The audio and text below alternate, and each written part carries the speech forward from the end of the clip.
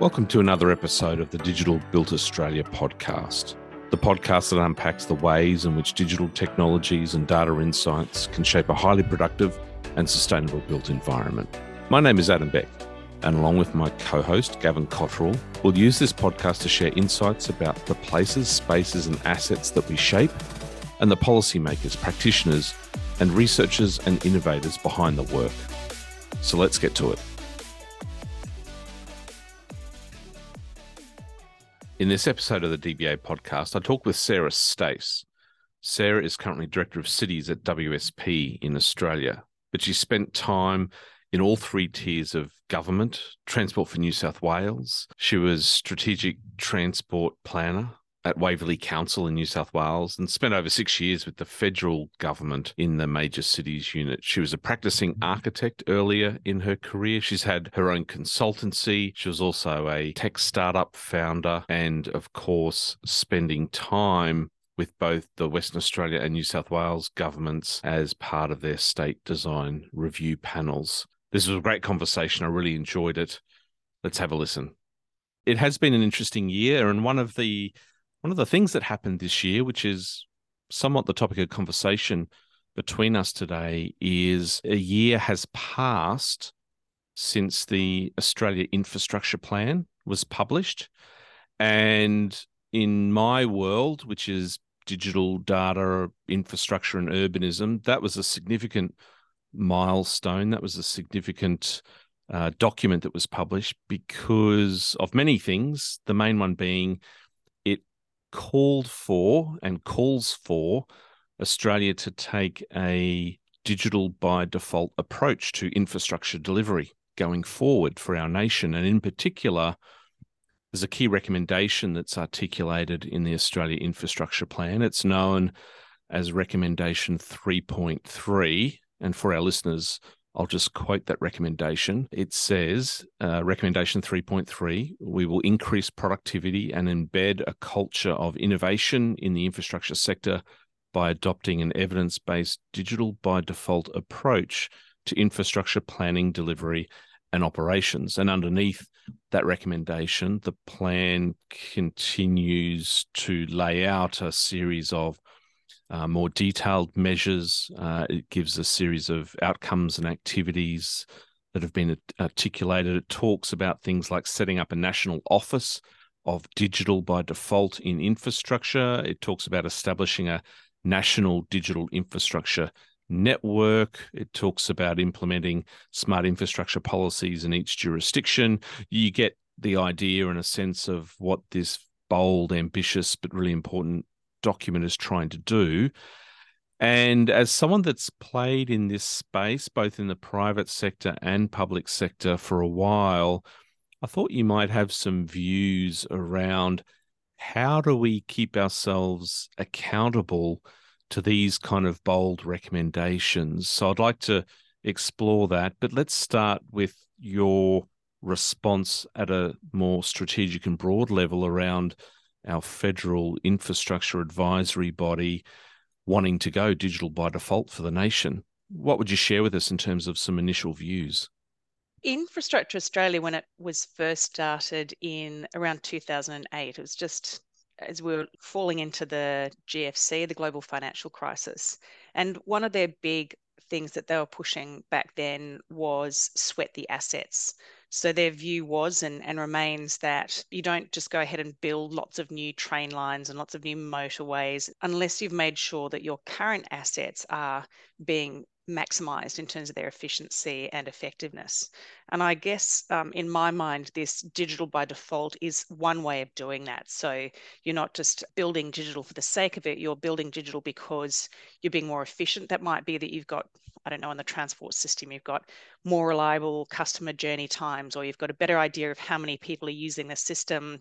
It might be that you're able to measure better whether you're getting good customer outcomes, those sorts of things. So by extension of what Infrastructure Australia's intent is which is that we need to be using our assets to the most efficient and effective way possible, that definitely fits. I guess in terms of how that then gets delivered, though, you've talked about digital in infrastructure planning. delivery and operations. That often then falls to, it's very unlikely the federal government would be doing a lot of that work. They might in things like Centrelink or something like that. But when we're getting to infrastructure, that's largely delivered by the state government and by local governments.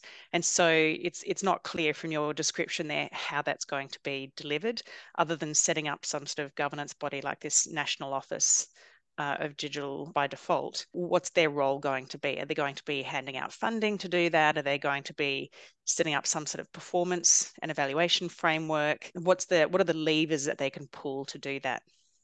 Yeah, there's some interesting sub-points in recommendation 3.3. Let me elaborate on a few of them.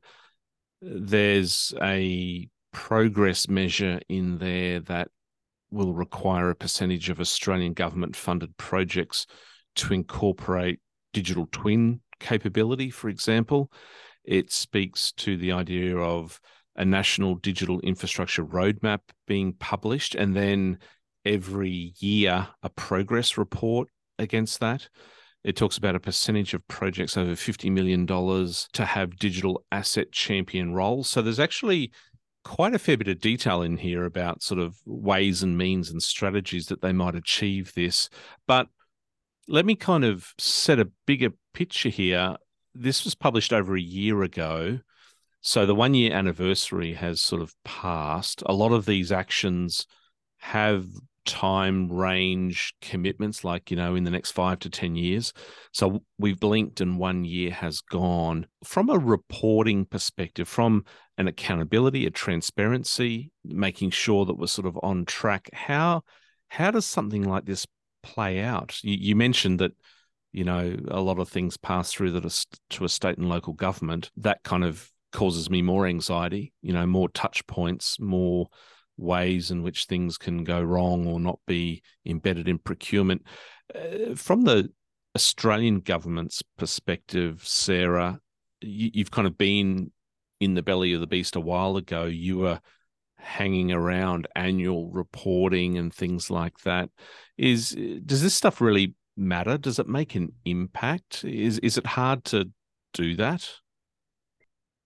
It's not completely difficult. If, as you've said, there's this requirement that a certain percentage of government-funded projects need to incorporate digital twins, that's presumably that means that when they are handing out grant funding, somebody in the Australian government is then amending the grant funding guidelines. That can take quite a while to do because procurement might only come around once a year, etc. So, that's understandable but not particularly difficult. But then when you come to doing things like progress reports, then you sort of start to raise questions. Well, who's reporting to whom? Who's capturing that? How transparent is that? Is that published on which Australian government website? So somebody has to be responsible. Now, if they're waiting to set up some sort of agency and we haven't heard any news about what that agency is, then again, that could be quite some way away.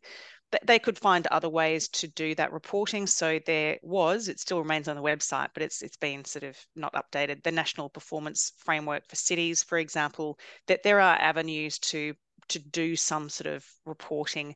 We used to have the COAG Reform Council way back in the day. I think that got abolished back in 2015, 2014, something like that. But that again would have been a way to have some sort of reporting or auditing mechanism. I'm not familiar with what that current process would be. There might be a digital office that would. So it can be done.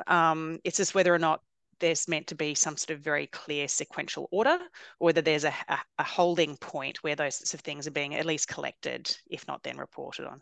Yeah, and you mentioned sort of the word agency there in your response. We think we know that something might be coming from the Albanese government with respect to sort of cities and suburbs. Of course, the independent review of Infrastructure Australia has happened, and we're sort of sitting on the edge of our seats to see how that sort of manifests itself in terms of any changes or reforms or rolling into other things. So we can only speculate there. But if you were to, let me ask you the question this way. If you were to get 20 minutes with the Prime Minister, who we know is, I think, quite well versed in cities, infrastructure, livability, and even down to sort of placemaking, and he can get pretty tangible from memory and in his past portfolios and positions and what he has advocated for. If you had 20 minutes with him, what would be some of those highlights around what needs to be put in place to realize the vision of what's in that IA plan? And if I can pick on digital by default, okay, so kind of what are those highlights? What are those talking points that you'd take into a meeting? I guess there'd be a range of things. One of them is, well, why do we need to do this? Other than Infrastructure Australia has said that's a good thing to do, I think it's always important to sort of start with, well, why and what's the intent? What's the purpose or intended outcome? In this case, I'm assuming that part of that is around improving our economic productivity, making sure we get those better livability outcomes and social outcomes, and certainly tackling climate change. So they're the big picture items, which a digital by default could be part of that solution, or at least tracking and resolving that. If you look at digital twins, for example, and the current crises we have around disaster recovery, you've got roads that are being washed out in Queensland, Victoria, New South Wales, and people are having to literally drive along those roads or with helicopters and check them out. So, there's some potential solutions with a digital twin process. The federal government has funded part of things like the Western Sydney Airport. That is a real opportunity because it's a whole greenfield site to embed digital by default into all of that work.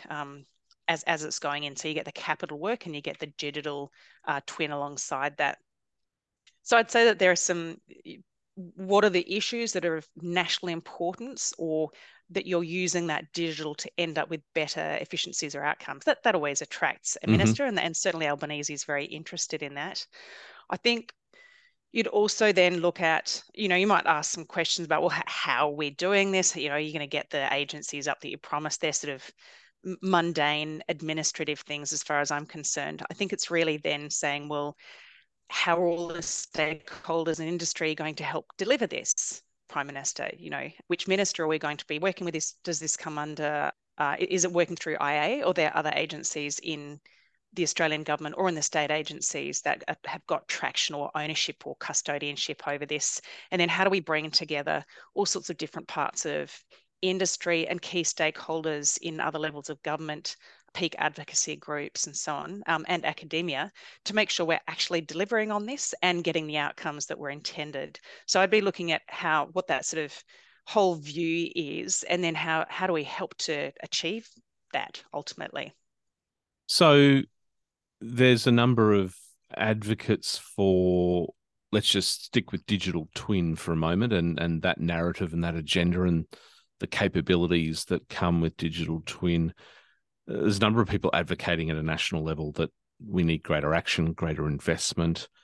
It's a really challenging one, isn't it? Particularly when you've got big infrastructure spends that are well entrenched into just the system and the cycle of all three tiers of government, and we have businesses and consultancies all set up doing what we do. We build stuff in Australia. It's one of our core strengths, right? It's politically, it's a really challenging one, isn't it, in terms of trying to change mindsets, or, as I've experienced a few times, but as others tell me, there are genuine parts of political representatives that just don't know, and they're really craving advice, and they really rely on industry.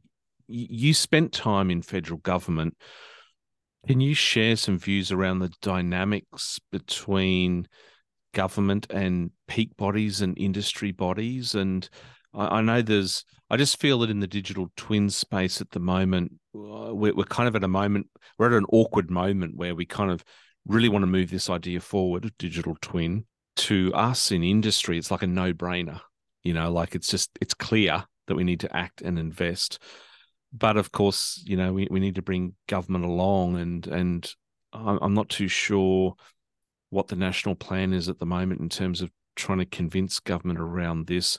What are your tips for those advocates out there about how we engage, particularly the federal government? It's a big ATM, isn't it? that they've got certain controls and levers and elements of programs and policies. But as you said earlier, the state and territory governments and also local government a lot of the time it manifests out closer to those tiers of government on the ground. What would you share about that advocacy piece? Yeah, well, as I said, in terms of the delivery, it would be through other levels of government largely. The federal government doesn't get out the diggers and dig stuff. But they can, as you've noted, put caveats or conditions on funding, for example. I guess from an advocacy point of view, it's really important to partner together. So when you're a bureaucrat sitting in a federal government agency, and I'm not talking about the ministers necessarily, but just the bureaucrat side, you're really wanting to talk to or understand who are the key players here that I need to listen to, who represent the most of the industry. You don't really want to going to talk to individual providers who've got a widget or a gadget, because that's just too much. I think even at local and state government, that's a problem. So creating a united voice and a key, clear message about what needs to be done, why it needs to be done, and how it's going to be done. Those, how you're going to measure it, those sorts of things. The more you can get a united group of people with united sort of front and clear messaging, the more that's going to get through. And then sort of saying, and that might be through individual meetings if you can get them, but also saying things like, well, we want to bring together a forum, and we want to show that there's a large group of people here and from all sorts of different organizations and parts of the industry who have a similar view. So I think that that's probably the most convincing. Certainly as a sort of a mid-level bureaucrat, I didn't meet with individual organizations. I would only meet with peak industry associations, because that's just partly for a democratic point of view, and partly because that's how you're going to get the most efficient access to the most best quality information you can.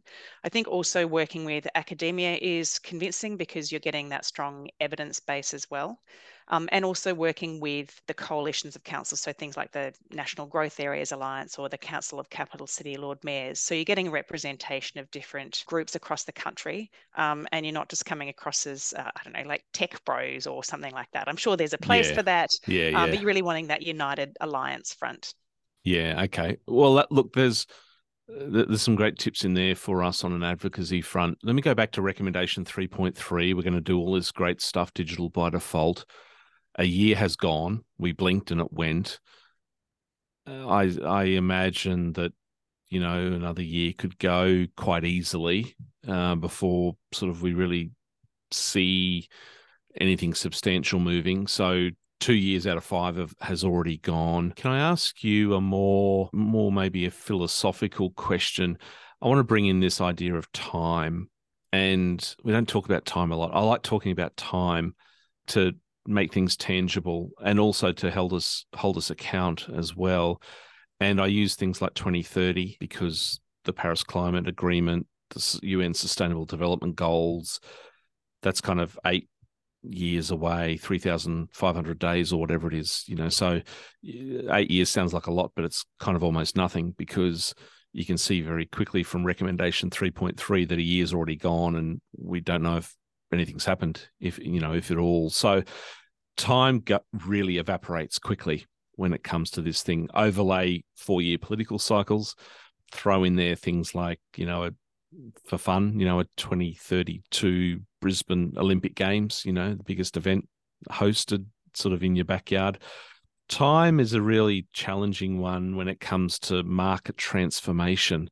Can I ask you your views around time, transformation of the built environment? I'd love to hear your perspectives based on your various roles in various levels of government and now in the private sector.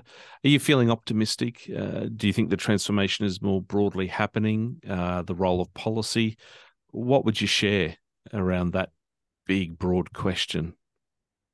I think generally my experience of working, particularly between federal and state, is that often it operates at the like it's almost like a gearbox where you've got all these levers where one state will be pushing the agenda, like New South Wales is really Mm-hmm. pushing the digital agenda along very strongly, and another state would be saying, look, this is important to us right now, we're busy dealing with flooding disaster or election cycles.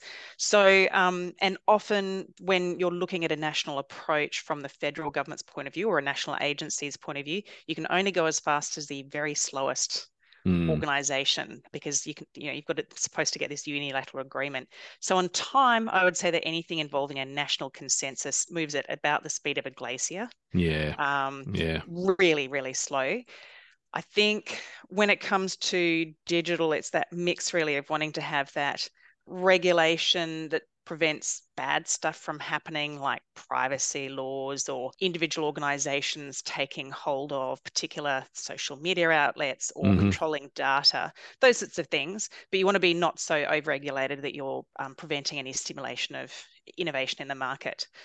So that's, I think, always really tricky for governments. They struggle with keeping up with, I don't know, say the whole idea of dark kitchens being put in or those sorts of things. And often they'll fall to different, that might be a local or a state government issue.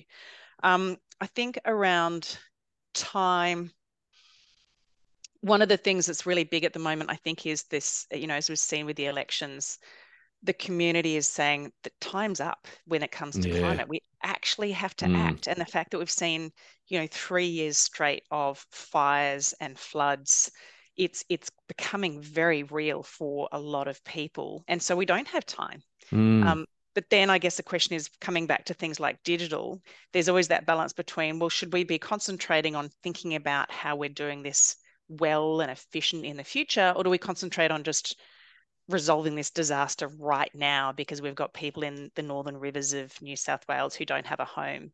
So I Yeah. think that if the digital debate can then be saying, well, we can build back better, or we can help communities become more resilient. So it's partly also showing how this is going to help build some of that resilience or improve the efficiencies, as we were talking about before. But yeah, time is definitely always tricky. It's so much easier just to kick the can down the road. Yeah. And time is invisible, right? It's hard to sort of wrap your head around, just like digital and data. And that's one of the things I've found over the last sort of 7 years that I've been advocating for greater investment in digital and data as an enabler for better, cheaper, quicker. That's a hard one with politics, isn't it? The invisible. You can't cut a ribbon on greater digital efficiency, can you?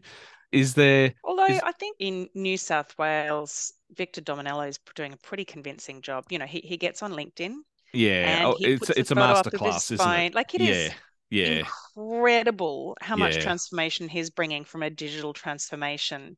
And it's not ribbon cutting, but actually he's discovered a new formula to ribbon cutting, which is Yeah. put it on So, so, LinkedIn. so, And so do you think that's been a success factor?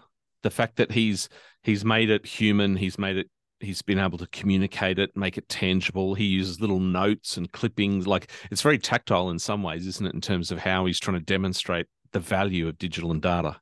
and it's personal. So he talks about his Yeah. mum, struggling to go to Centrelink or get on the bus or something like that. And or for himself. So or he'll actually say, people have made these suggestions, so we tweaked it.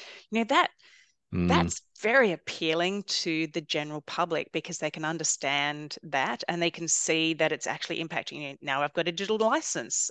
I don't have to carry my driver's license everywhere. That's really handy. I've got my Opal on my watch now, so I don't need to carry my Opal card around. So those sorts of things actually make a real difference to people's lives. And I think that tangibility, you said the things that you don't see, it's very hard to convince people about. But I think that's what's really is that masterclass, is turning it into, well, this actually matters. We can do it quickly. We can be agile. We can respond to your demands and do that quickly is incredible. I'm buoyed by your level of enthusiasm and, of course, what we've seen from New South Wales, but I'm also anxious as well because with one of my pet passions, which is digital twin, I think to myself, oh my, how are we going to do that with digital twin, which is a set of capabilities around integrating data, analyzing data, simulating, visualizing.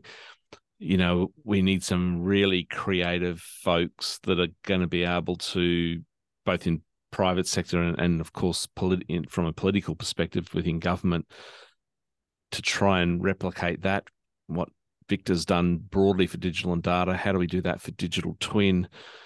Oh boy, we've got some thinking to do, and we've got to get a little bit creative.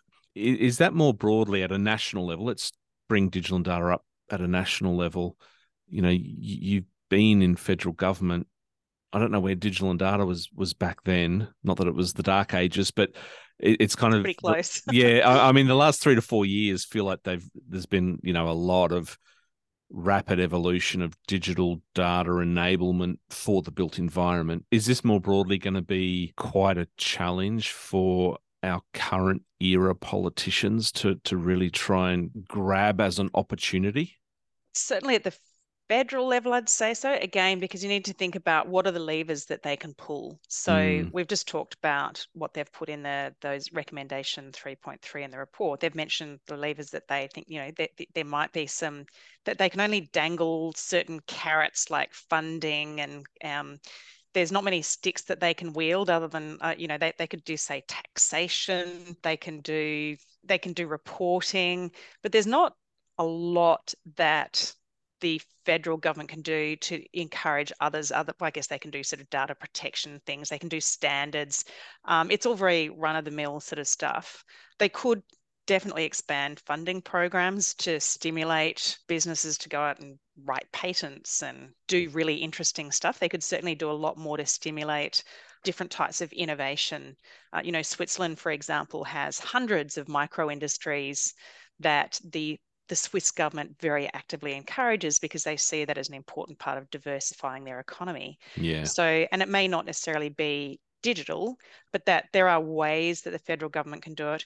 Now, the other thing they can do is just clean up their own backyard. So to demonstrate by doing. So Centrelink, for example, could, and Medicare could look at what New South Wales has done with Service New South Wales and very, very significantly improve the way they're providing those digital services. And I think that probably happened to some extent during COVID with things like getting your, on your phone, you could get your COVID vaccination certificate digitally, for example. So they could do more about demonstrating for themselves how they do that. But as I said, it is a limited sandpit they can play in. Yeah. Sarah, final question. I always sort of ask my guests, you know, what are you looking forward to in the coming year? You're mucking around in cities and transportation. You're always trying to make our places and communities more sustainable.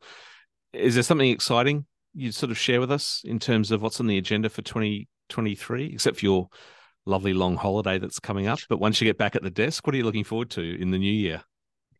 So at the moment, I'm working at WSP as Director of Cities, and we have some pretty amazing digital capabilities, particularly around Land IQ, which brings together this sort of spatial mapping of the whole estate of New South Wales that we've developed with the state government and with other industry partners. And that has real opportunity for integrating with digital twin.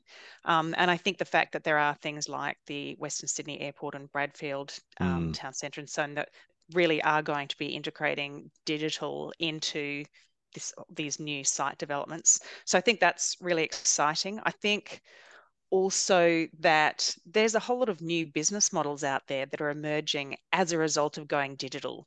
Yeah. And they might be, you know, different ways of doing first and last mile delivery. It might be different ways that you're getting community transport. It might be different ways of understanding, you're just delivering services to people and goods to people differently. And I think that's a really, really, really exciting challenge because it means we can actually think more aspirationally about, well, what do we want on our streetscapes, or what lifestyle do we want to lead?